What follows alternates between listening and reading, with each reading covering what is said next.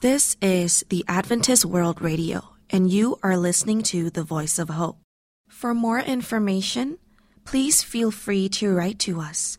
Our email address is bible@awr.org, or you could also call us on WhatsApp at +1 224 222 0777.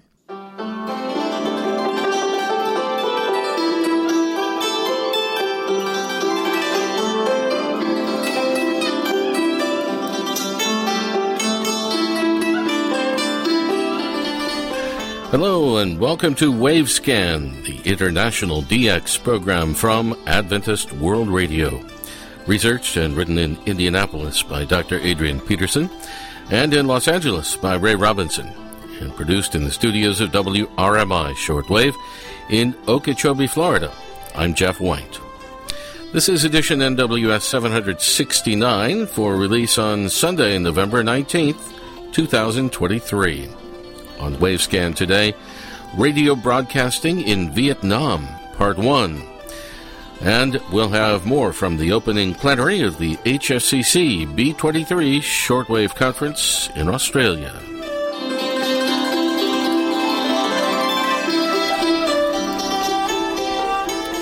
Well, today in Wavescan, we're beginning a new two-part series on the topic of radio broadcasting in a Southeast Asian country with a troubled history, that of Vietnam. Here to tell us more is Ray Robinson in Los Angeles. Thanks, Jeff. The area we recognize today as the country of Vietnam was for much of its history under the dominance of one foreign power or another. From 111 BC to 938 AD, there were 3 different long periods of Chinese domination, interspersed with short periods of autonomy. One of the main functions of a unified authority there was to try to prevent flooding on the 2 major river deltas, the Red River in the north, which flows through Hanoi, and the Mekong in the south, near Saigon. They did this by cooperating in the construction of hydraulic systems, trade exchange, and the repelling of invaders. From 938 to 1862, Vietnam was a monarchy, and the basic nature of Vietnamese society changed very little during the nearly 1,000 years between independence from China in the 10th century and the French conquest in the 19th. French involvement in the area began with the arrival of Catholic missionaries from Paris in the mid-1800s. The predominantly Buddhist country did not receive them well, however, and in response to many incidents in which the missionaries were persecuted, harassed, and in some cases executed, and also to expand French influence in Asia, Napoleon III ordered 14 French gunships to attack the port of Da Nang in 1858. And that was followed by a French siege of Saigon from 1859 to 1867, which resulted in French control of all 6 provinces in the Mekong Delta. In 1882, the French also captured Hanoi in the north, and the Nguyen dynasty surrendered to France in the Treaty of Hue in 1883, and thus began the French colonial era from 1883 to 1954. And in fact, French Indochina not only included all of present-day Vietnam, but from 1893 also included Cambodia and Laos. The first wireless transmitter destined for installation in the French colony of Vietnam became a non-event. It was a French-made 150-kilowatt spark transmitter, which was originally intended for installation in Saigon for communication with ships, and also, during the hours of darkness, with station FL on the Eiffel Tower in Paris. However, at that time, World War I was brewing in Europe, and instead the transmitter was diverted for installation in Lyon, France, where it carried communication traffic under the call sign YN. The first wireless stations in Vietnam were low-powered units erected around 1920 by the French as communication facilities, and they were located in Hanoi, Saigon, and several regional cities. The allocated call signs for these units all began with the letter F. A powerful 500-kilowatt Spark wireless station was erected in Saigon in 1925, with 8 towers standing nearly 500 feet tall. This unit was given the call HZA. Soon afterwards, a 9-kilowatt valve transmitter was installed at this location under the call sign FZS. At times, this station also carried program broadcasting, which was heard in Australia, New Zealand, and occasionally in the United States. Another shortwave station was erected at Chi Hua on the edge of Saigon by the French in 1930, specifically as a broadcasting station. Less than 2 years later, this station, Radio Saigon, left the air due to financial constraints. At the beginning of 1939, this facility was relocated to Phu To and reactivated on April the 1st. The rather strange identification announcement in English from this station was, quote, "This is a special broadcast for the United States. We do not expect that many listeners in that country will hear our transmissions, but we would appreciate reports to be addressed to P.O. Box 412, Saigon," unquote. This station identified both as Radio Saigon and Philco Radio, and signal strength on several channels was reported in Australia as being excellent. The transmitter was a French unit, rated then at 10 kilowatts. Another French transmitter at the same power rating was installed shortly afterwards. Around this time, there were also 2 other shortwave stations on the air in Saigon, and these identified as Radio Boy Landry and Radio Volante. Hanoi was also on the air from its communication station as Radio Hanoi. It was at this stage that the political scene changed. In June 1940, over in Europe, France surrendered to the German army and Japan claimed the whole of French Indochina, including Vietnam. The Japanese army invaded Vietnam on September the 22nd, 1940, and immediately took control of the shortwave station, Radio Saigon, through the Vichy French colonial administration, which they kept in place as a puppet regime. 2 years later, in October 1942, Radio Saigon began to include POW news in its broadcasts, and these reports were closely followed by government authorities in Melbourne, Australia, and also by the legendary Arthur Cushing in New Zealand. Arthur noted that Radio Saigon was heard throughout this period of 2.5 years, with generally a good signal on 11,770 kHz. In addition to their own locally produced programming during the war, Radio Saigon also carried a relay from Radio Tokyo, rebroadcast from their own shortwave signal. On one occasion, Radio Saigon was actually heard calling Tokyo and asking for hints over the air on how to produce broadcasts directed to Australia. Over in Europe, the liberation of France began in June 1944, and on August the 20th, 1944, Vichy Head of State Marshal Philippe Pétain and other government officials were forcibly relocated under Hitler's orders to southwestern Germany, where they were finally captured in April 1945.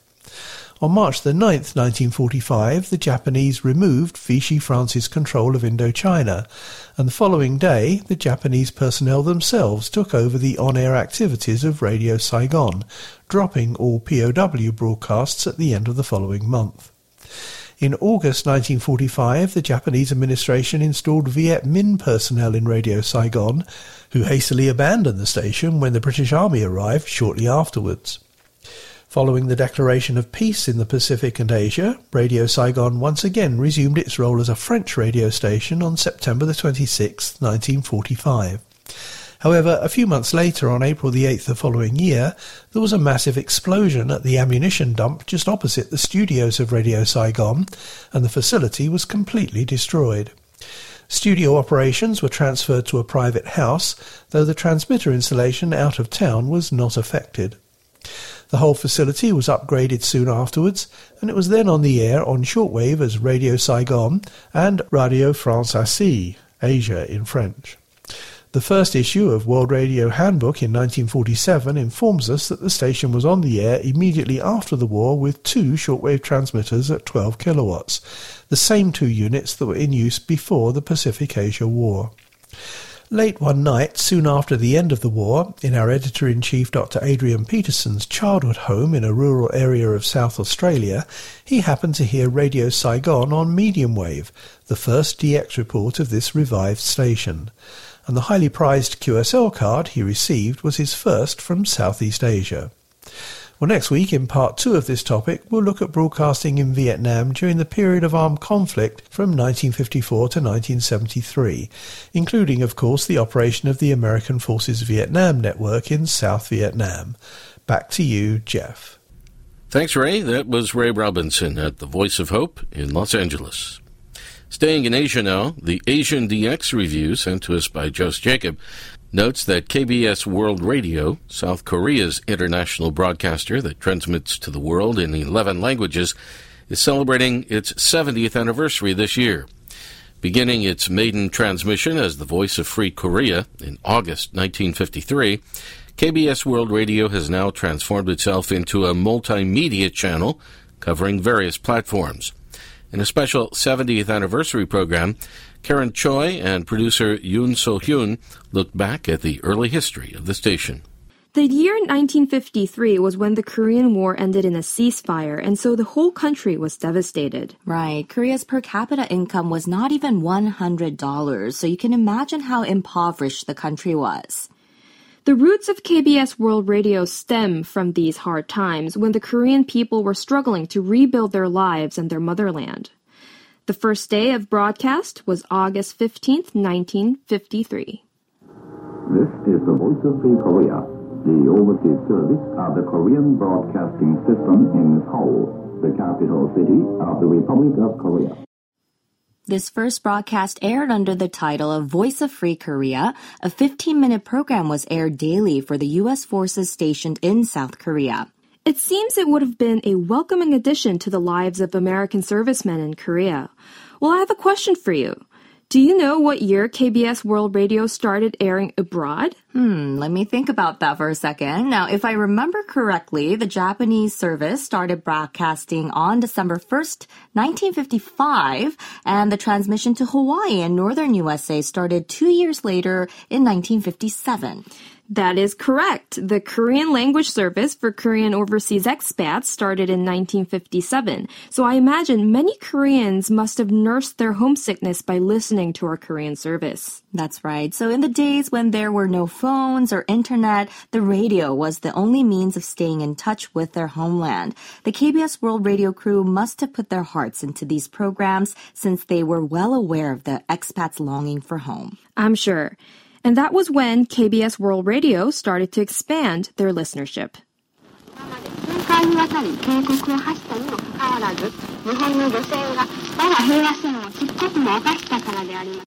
The Japanese service was launched in 1955 and followed by the French service in 1958. Здравствуйте, дорогие радиослушатели. Говорит радиостанция «Голос свободной Кореи» из Сеула. The Russian service started to air in 1961, which is also when our programs first started airing in China. Well, don't forget the German language programs that started airing on December 1st, 1961. Germany was divided into East and West at the time, so you get a pretty good idea why KBS started transmitting in German when you listen to the first broadcast. Es wird ein Message von dem Sprecher der koreanischen Regierung. 사랑하는 독일 국민 여러분, 공산 독재에 시달리는 동굴아파의 여러분, 그리고 독일에 계신 You can probably sense the tension between capitalism and socialism during the Cold War era from this clip alone. You're right. However, the German service was suspended not long after their first broadcast, but resumed some 20 years later in 1981. The Spanish service also began around the time the German service was first launched, right? That's right. The Spanish service first went on air in August 1962. Since then, roughly 20 Central and South American countries got to hear news from Korea in Spanish. Tenemos orgullo de que la voz de Corea Libre se ha contribuido mucho en fomentar la ligadura amistosa con los amigos latinoamericanos. In less than 10 years of service, KBS World Radio was able to reach many different regions around the world. 6 language services became available by 1962, just 9 years after launching. KBS World Radio from South Korea, celebrating 70 years of broadcasting in 2023. And the Asian DX Review mentions that Radio Taiwan International is celebrating its 95th anniversary this year. A special ceremony was held to commemorate the event on September 19th. Here's a report from RTI. This is Radio Taiwan International.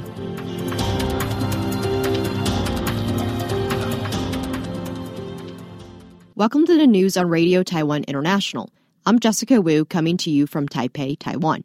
Radio Taiwan International celebrated its 95th anniversary with an event featuring remarks by Taiwan President Tsai Ing-wen on Tuesday. Additional speakers included Legislative Speaker Yo Shi-kun, Ambassador of St. Vincent and the Grenadines to Taiwan, Andrea Bowman, and RTI Chairperson Cheryl Lai. In her speech, President Tsai said that Taiwan has witnessed important events in the development of Taiwan's democracy over its 95-year history. Taiwan says RTI has carried out its responsibilities from then until now by continuing to cover Taiwan's growing engagement with the world. Tsai also said Taiwan's ability to connect people all over the world was demonstrated by the many postcards received in various languages on display at the event. She thanked RTI for its past work and says she hopes RTI will continue to bring the voices of Taiwan to the world. RTI Chairperson Cheryl Lai also gave remarks at the event. Lai says RTI is Taiwan's only public media company to broadcast in 20 languages across multiple platforms. Lai says RTI has been an important channel for people in Southeast Asian countries to understand Taiwan. She says the Indonesian, Vietnamese, and Thai language services have a long history at RTI and are important resources for Taiwan's new immigrants and migrant workers. Lai says that Taiwan also began a Ukrainian language social media service following the outbreak of the Russo-Ukrainian War. Lai concluded by saying that as Taiwan grows more vibrant and diverse, RTI will continue to spread Taiwan's voices to all corners of the world. Ambassador Baumann said in her speech that reaching 95 years of service is not an easy accomplishment to achieve. She says RTI represents an excellent model for how to spread the message of democracy and peace across the globe. Radio Taiwan International, celebrating 95 years of broadcasting. Regular Wavescan listeners will recognize the name of Jose Jacob, our frequent reporter from India, who's contributed items to Wavescan for many years. Well, Jose is celebrating his 50th anniversary as a broadcast DXer this month. Jose started DXing in the early 1970s while in high school in Kerala, India. He received his first QSL card from FEBC Radio in the Philippines for a reception report of November 21st, 1973. He's since collected around 3,000 QSL cards from radio stations in approximately 130 countries. Jose says that some of his interesting QSLs include the first QSL in Asia from La Voz del Cid, from Radio Clarín in the Dominican Republic, the first QSL in India from the NBC in Port Moresby, Papua New Guinea, and from NRK Norway on 1314 kHz medium wave, as well as many first QSLs from Adventist World Radio, All India Radio, and more. He was an official monitor for Radio Deutsche Welle in Germany in the 1970s and 80s. He worked as a QSL secretary at Adventist World Radio in Pune, India, during the early 1980s under Dr. Adrian Peterson, who produced Radio Monitors International and which became later Wavescan. Jose Jacob has been an official monitor for AWR since 1980, as well as editor for the India section of the World Radio TV Handbook and editor of the Focus on India column of the Indian DX Club International in Kolkata. He's currently working as assistant director of the National Institute of Amateur Radio in Hyderabad, India. So congratulations to Jose Jacob, VU2JOS, for 50 years of broadcast DXing. And thanks for your many contributions to this program, Wavescan. In recent weeks, we've presented remarks made by Dale Stagg, CEO of Reach Beyond Australia, at the opening of the HFCC B23 Shortwave Frequency Coordination Conference in Queensland, Australia. Today we're going to continue with the recording of that opening session, beginning with remarks by yours truly. I'm currently the chairman of the HFCC. Well, g'day, mates. Did I say that right? Very good, Jeff. Thank you, Dale. It's good to see you here in Surfer's Paradise. Dale and Thais and I had a chance to have lunch in Sydney back in April when we were there to talk about some of the arrangements for this meeting. Well, it was almost exactly 8 years ago that we met here in Queensland for the B15 conference, but a bit further north in the city of Brisbane. And I'll never forget the kangaroos and the koalas at the wildlife sanctuary there that we visited. But a lot has happened in the shortwave world since the B15 conference. Radio Australia was at that conference, and it was still on shortwave. It's not on shortwave anymore, but ABC Radio Australia still exists as an international radio service for the Pacific. In fact, a few days ago, we were in Fiji on our way from Los Angeles to Brisbane, and I found that ABC Radio Australia has an FM frequency, 106.6 megahertz in Fiji. I also noted that the BBC World Service has an FM frequency there, 88.2 megahertz, which was very helpful to me because I wanted to hear the latest news reports about Hurricane Idalia, which was on its way to Florida at the time, possibly threatening our transmitter site in Okeechobee. Fortunately, it went a little bit west and we were okay. On shortwave in Fiji, I could hear Radio Vanuatu on 7260 kilohertz from the nearby island nation of Vanuatu, which is a member of the Asia Pacific Broadcasting Union. Well, I want to especially welcome our friends from RTC China to the HFCC conference, as they've had to be absent for the past few years due to the pandemic. It's good to see you here again. And welcome to several colleagues from the Voice of Indonesia as well, which is not too far north of us here in Australia. It's good to see you back with us again. Our colleagues from Russia and other countries are joining us by Zoom, I believe, as they're not able to be here in person, so hello to all of them. And our friends at RAI, Radio Difusión Argentina al Exterior, have recently contacted us to indicate their interest in joining the HFCC to coordinate their frequencies for shortwave relays and for their shortwave station in Antarctica, which is, in fact, the only shortwave station in the continent of Antarctica. So things are alive and well on the shortwave bands, and with international radio services in general. We wish you a good week of frequency coordination here on the Gold Coast of Australia. And our colleagues at Continental Electronics and the U.S. National Association of Shortwave Broadcasters have invited us to a group dinner on Wednesday. Cal Carter at Continental Electronics is also offering us a hospitality room in the evenings during the conference. Do you know what room that is? Okay. That was 2103. Tentatively 2103. And let me also note that there are shortwave listeners here in Australia. I had the opportunity to attend the annual general meeting of the Australian Radio DX Club this past Saturday in Brisbane. And they had participants either in person or by Zoom from around Australia. This marks the 58th year of that club, which still publishes a monthly magazine in print and in PDF format via email. Finally, let me thank Ken Lingwood, Dale Stagg, and everyone at Reach Beyond Australia for all of their work and their financial backing as we organized this B23 conference over the past several months. I'm sure it'll be a great success, just as it was in 2015. International Shortwave is still alive and well here in Australia with Reach Beyond Australia. So, thanks very much. Thank you. We're going to try now on Zoom and see if Shri Bhadra is with us from the ABU, and he has a few remarks. Shri? Thank you, Jeff. Actually, my director, Dr. Vaishal, will be delivering the remarks. Okay. Dr. Vaishal, yeah. Very good. Go right ahead. Good morning, everyone. My HFCC colleagues all over the world, as I understand, see. And since a long time, actually from 1999, the HFCC conference is going on, the conferences, and we have just joined in 1996, if I'm not mistaken, as ABU. And I think this is so. To understand that, it's a fact actually. We have been using, as a humanity, we have been using these frequencies, and this is our playground communication, and it was, and it will be. This is inevitable. So I think technically this HFCC conference is one of the best efforts so far has been done to coordinate. We have to coordinate. We have to use this platform, these frequencies inevitably. So as I said, this is one of the best efforts.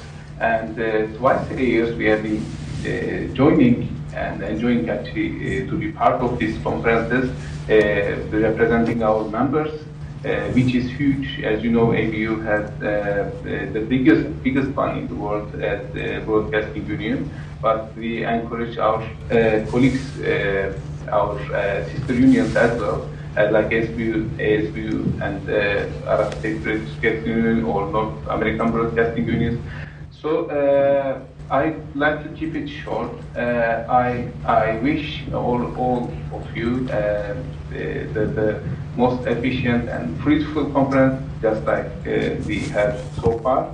And I'd like to invite and looking forward to welcome all of you in January for HFCC conference A24 again. And thank you for all individuals' efforts for today and all over the meeting. Thanks.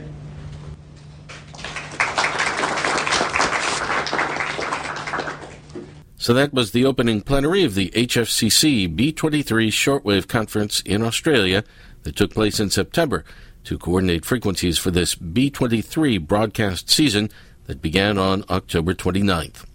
We'll have more about the conference next week on Wavescan.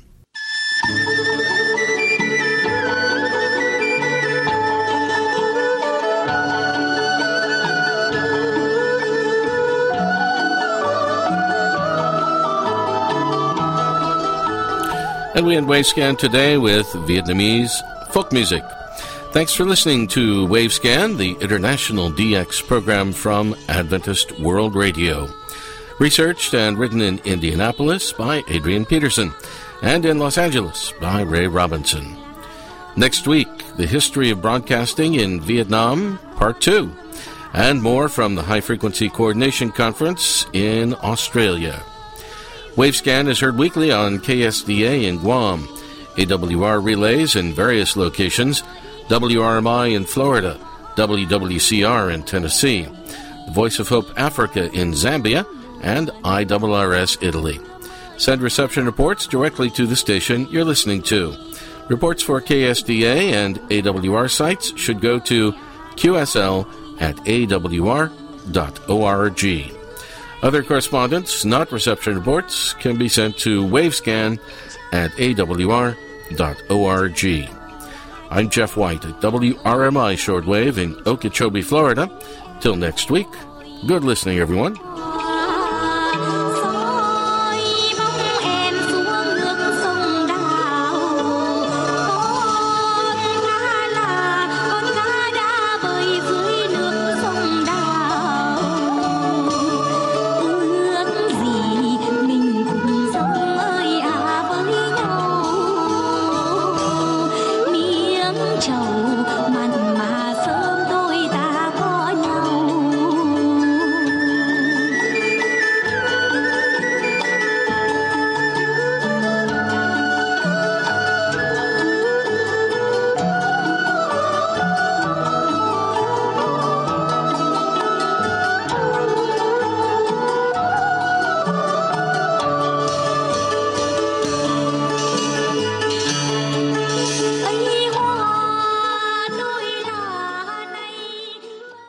This is the Adventist World Radio, and you are listening to the Voice of Hope. For more information, please feel free to write to us. Our email address is bible@awr.org, or you could also call us on WhatsApp at +1 224 222 0777.